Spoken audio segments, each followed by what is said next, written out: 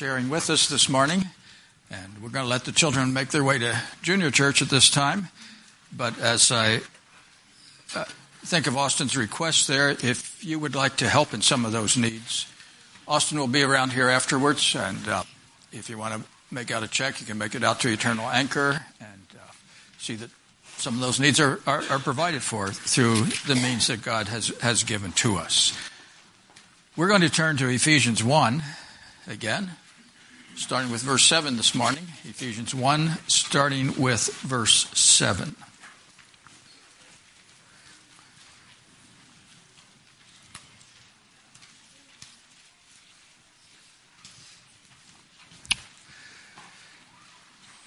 In whom we have redemption through his blood. Now he's talking about the beloved there in verse 6. He is the one who has provided redemption through his blood, the forgiveness of our trespasses according to the riches of his grace, which he lavished upon us in all wisdom and insight. He has made known to us the mystery of his will according to the kind intention which he purposed in him, with a view to an administration suitable to the fullness of times, that is, the summing up of all things in Christ, things in the heavens, things upon the earth. In him also we have obtained an inheritance, having been predestined according to his purpose, who works all things after the counsel of his will, to the end that we who were the first to hope in Christ should be to the praise of his glory. When J.P. Morgan, the multimillionaire, died, it was found that his will contained about 10,000 words. That's a lot of words. It had 37 articles. He made transactions in it that involved large sums of money. But in his will, he left no doubt as to what he considered the most important transaction that he was making. He said these words, "I commit my soul into the hands of my Savior in full confidence that having been redeemed and washed in his most precious blood, he will present it faultless before my heavenly Father. And I entreat my children to maintain and defend at all hazard and at any cost of personal sacrifice the blessed doctrine of the complete atonement for sin through the blood of Jesus Christ once offered and through him alone." What a tremendous testimony that was for a man who could say so much because of his wealth, to focus on the fact that Jesus Christ provided salvation and redemption for him. Paul declares, in Christ we have been redeemed. We want to look at what does that mean, how does that relate to our lives this morning, and even we might even raise the question why. We need that. We'll answer those questions as we go along this morning. We looked last week at the blessings of the Father. Our Heavenly Father chose us. He adopted us. He accepted us into his family. And we have been blessed because of that. Each one of them is a special blessing in and of itself. It was the Father who planned our redemption. It was the Father who administered that redemption. And now today we want to turn our attention to the blessings from the Son. He is the one who provides that redemption for us. He is the one who accomplishes that. And so just as we looked at 3 blessings from the Father, let's take a look at 3 blessings from the Son this morning. First thing we notice here is the Son redeems us, verses 7 through 8 here. What is the meaning of the word redemption? What does it mean? The word redeem simply means to buy back. It was a common term in the New Testament days. They lived in a slave economy. We don't always understand and appreciate that today. We had a daughter once, we had company over, and we asked her to do something, and as she was going to do it, she said, "If you wanted me to be a slave, why did you give me a name?" Our company laughed, but Mom didn't laugh. We sometimes think of the fact that we have it hard, but nothing compared to a slave economy there. But the slaves had the right, if they could raise the money or some of their family could raise the money, they could buy their freedom. And that's the idea behind redemption here. We still use that term today. I remember years ago sitting in a courthouse in Ekalaka, Montana. Now, I was not the reason I was there was not because of what I had done. It was a friend of ours was losing his ranch. He had invested and expanded 1 year before the economy crashed, and then that was followed by about 4 years of severe weather problems, drought, and so forth. And so he reached a point where he could no longer pay his bills, and so his ranch was being sold at auction in that time. I was simply there to let him know that we cared and were concerned about him. He was given the option, after the ranch was sold, he was given the option to buy it back. He had 1 year in which to put together a package, and if he could put a package together to pay that price, the ranch would be his again. And he was able to work together with some of the neighbors. He sold off portions of the property that he felt he didn't need, leaving enough so that he could make a living with the ranch. Worked out some arrangements with some relatives and so forth. And by the end of the year, he redeemed his ranch, took possession of it again. God had undertaken in that matter. It was redeemed. Why do we need redemption? We need redemption because back in the Garden of Eden, Adam and Eve sold themselves to the powers of darkness. They chose to sin. They chose to allow God to, or reject God. They became slaves to Satan. In Romans 6:1, he speaks of the fact, shall we continue in sin that grace may abound? He says, God forbid. Why? Because just in the chapter before that, he said, if we sin, we become slaves to sin. We need to be redeemed from the burden of that sin. And how is redemption possible here? Verse 7 nails it for us there. It says, in him we have redemption. How? Through his blood. It is through the blood of Jesus Christ that the price has been paid for our sin. In the Old Testament, we have first of all, 1 Peter 1 speaks of that same transaction in verses 18. And I know the ladies have memorized this. I think they were given this verse to memorize, but I won't put you on the spot this morning. I'll read it for you. He said, knowing that you were not redeemed with perishable things or corruptible things like silver and gold from your futile way of life inherited from your forefathers, but with the precious blood of a lamb, unblemished and spotless, the blood of Jesus Christ. That was the pattern all throughout the Old Testament. God had said to Adam and Eve, if you choose to sin, you choose to disobey the one command that I have given you, you shall surely die. And die they did. Not physical death immediately, although that did come later, but spiritually they died. They were separated from God. Sin had brought that death into their life. God provided an element of hope, I believe, in that story. If you read the story, they realized they had sinned. They tried to cover their sin with fig leaves, or their bodies with fig leaves, and God said that's not sufficient. There was a blood sacrifice that had to be made. God gave them the coats of skin. The only way you're going to get a coat of skin is the death of the animal. The animal had to give their blood in that case. You see that in the story of Cain and Abel. You see it in the story of Abraham and Isaac.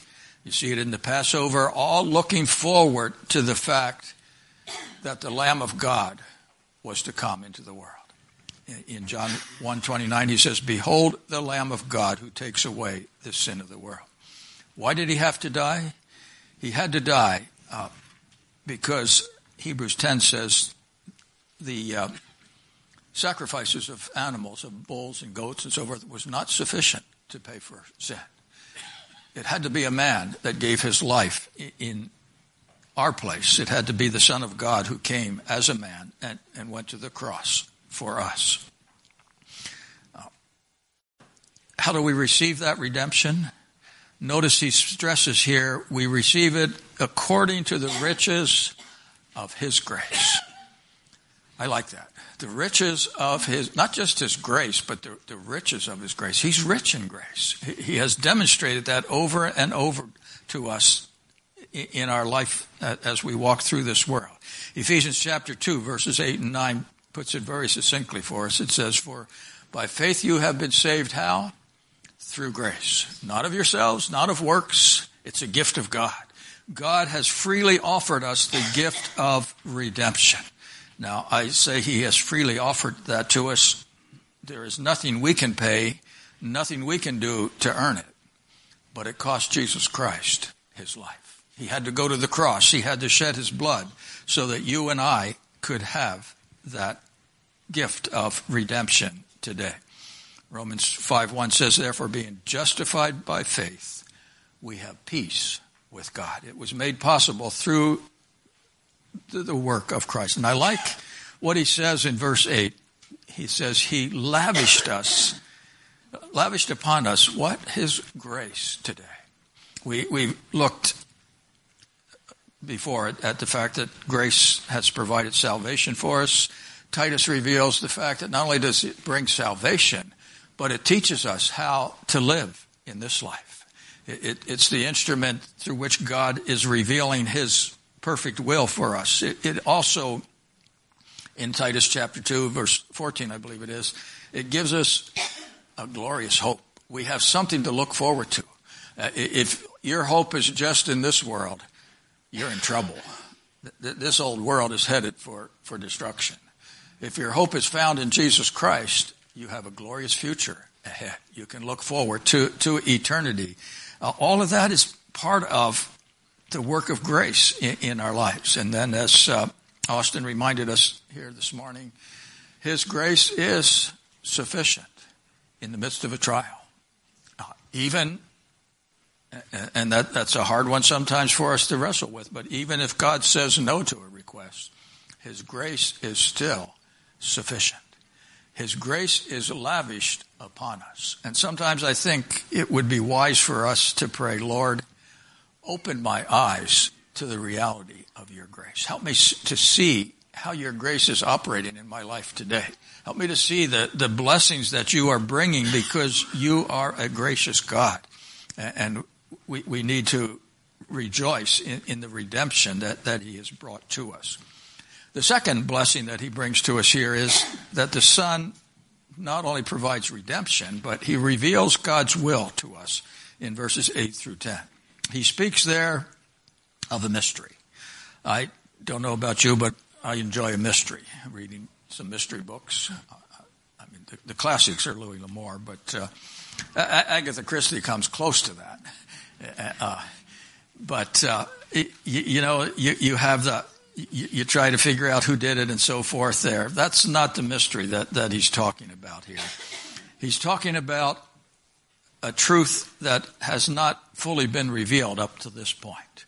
We get a glimpse of that again in 1 Peter chapter 1 in verse 10 and 11, where he speaks of the prophets and the Old Testament leaders. It says, as to this salvation, the prophets who prophesied of the grace that would come to you made careful search and inquiry, seeking to know what person or time the Spirit of Christ within them was indicating as he predicted the sufferings of Christ and the glories to follow. They had all of the pieces there in the Old Testament. They could see the suffering of Christ. You read Isaiah chapter 53, you see the suffering servant there. They had a picture of the glories that were going to come as the Messiah established his kingdom and so forth. They just didn't know how to put the pieces together in their thinking and in their mind. What in the world was God doing? Now, we have the opportunity today to look back and see what God did on the cross and what was the purpose of that suffering of Christ. And we have the opportunity to look ahead to the future and realize, yes, his glory is coming. His glorious kingdom is coming. So that mystery, in that sense, has been revealed to us there. And yet, as I say that, I appreciate what Austin shared there. There is still an element of mystery, isn't there? We read, my grace is sufficient. Wonder how in the world can this event or this tragedy or this disability, or how in the world can that demonstrate the grace of God? And to be honest, there are many things that touch our life that sometimes we just have to accept by faith. We have to say, Lord, I don't understand them, but I believe you know what you are doing in my life. And so we still wrestle with that mystery that is there. But notice as we wrestle with that mystery, he speaks of the fact that it is according to the kind intention which he purposed in him. I like that phrase, the kind intention. It reveals to us that even though we may not understand what God is doing, God intends for that to work out for good in our lives. Somehow he is going to use that so that not only is it for our good, but it's for his glory as well. His will is perfect if we will follow it. When it comes to redemption, Isaiah 65 speaks of the fact in verse 2. It says, I have spread out my hands all day long to a rebellious people who walk in the way which is not good, following their own thoughts, a people who continually provoke me. And then you come down to the New Testament, and in 1 Peter chapter 3, verse 9, he says, the Lord is not slack concerning his promise, as someone counts slackness, but is long-suffering, not willing that any should perish. His grace is available today. In 2 Corinthians chapter 6, Paul said, today is the day of salvation. God's grace is still operating. It is still at work. There are still men and women coming to know Jesus Christ. And sometimes we get a glimpse of that. We had a speaker here not too long ago from Back to Jerusalem ministry, revealing how God is bringing men and women by the thousands to himself in China. And in some of the countries between China and Jerusalem, where they're trying to reach out, where it's closed to Western missionaries, but Chinese people can go and they're readily acceptable. God is still in the business of saving men and women with the gospel message. That's part of his will, of his kind intention today. And we need to recognize that in verse 10, he's the administrator. He is the one who is summing up all things in Christ. His will is being accomplished in the world today. I remember many times years ago, as my mother was getting older, when you get older, you ever think of the good old days? Yeah, I'm showing my age in that. I realize that, but it seemed like it was so much easier or simpler back then, and so forth. And she would always, several times, she would say to me, "Where in the world is this world going? Where is it headed?"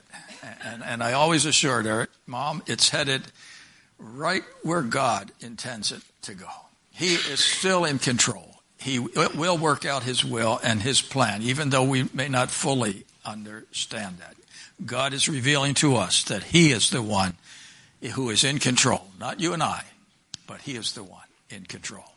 And so that comes to the third blessing here. Then the Son releases God's resources to us today. Notice he starts verse 11 by saying, we also have obtained an inheritance, having been predestined according to his purpose, who works all things after the counsel of his will. Now, this is where one of those areas where theologians argue a little bit about. What does that phrase, "we have obtained an inheritance," mean? There are two views there. One is, in him we have received an inheritance. And that is certainly valid and certainly true. We have received the blessing of grace. We have received the blessing of the Spirit. We have been blessed with all the spiritual blessings that God has promised us in 1 Peter 1, verse 4 there. We have received, and I realize we haven't fully received that inheritance. He has so much more for us in heaven than what we have here today. We have that hope to look forward to. But we have received that inheritance. Why? Because Christ died for us. You can write out a will. You can provide for people in that will. But it's not in effect until you die. That's just a fact of life. You can give that away before you die if you want. But the will is only valid when you die. I had been promised an inheritance years ago. When my grandfather died, I was in his will to receive the money that was left from his estate. Unfortunately, my great aunt was the executor of his estate, and the day before he died, she transferred all of the money from his account to her account.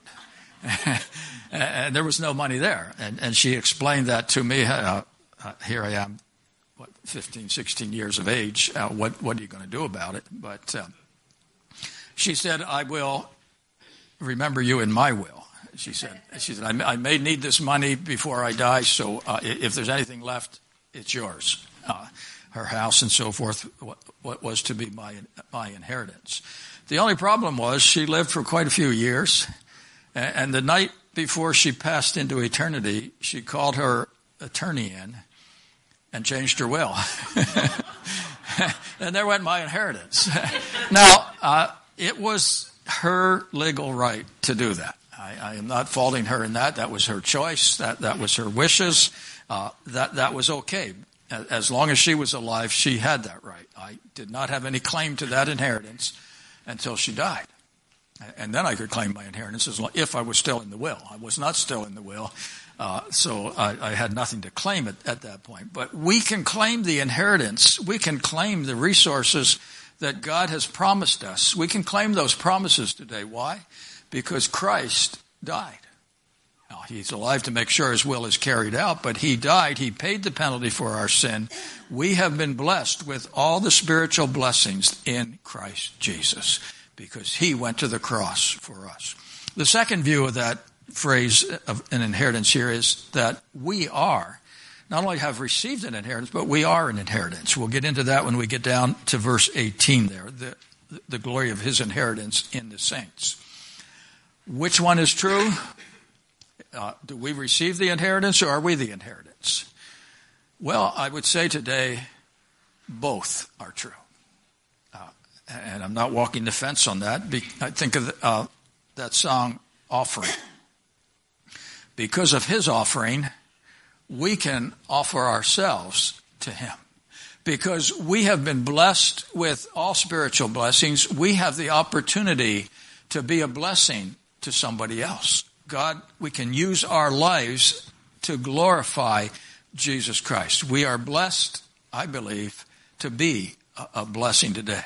And I think he sums it up for us there in verse 12 when he says, to the end that we who were the first to hope in Christ should be to the praise of his glory. That is the purpose for our lives today. We are here for the praise of his glory. We are not here for our own selfish demands. We are not here for our own will and our own way. We are here to bring glory to Jesus Christ. I like the picture that comes out of 1 Peter chapter 2. In it, he speaks of the fact that we are living stones. We are being built together as a group of believers into a holy temple. And our purpose there is to reveal or to proclaim the glory of Jesus Christ. We are gemstones. He's not making his temple of rough old rocks. He's making it out of gemstones. You are a work of God. You are a gem in his sight. Now, I realize as I say that, sometimes we look at our lives and say, wait a minute, what about the flaws? What about the weaknesses that I find in my own heart? What about the sin that I enter into at times? Praise the Lord. In 2 Corinthians 5:17, he says, if any man be in Christ, he is a new creature.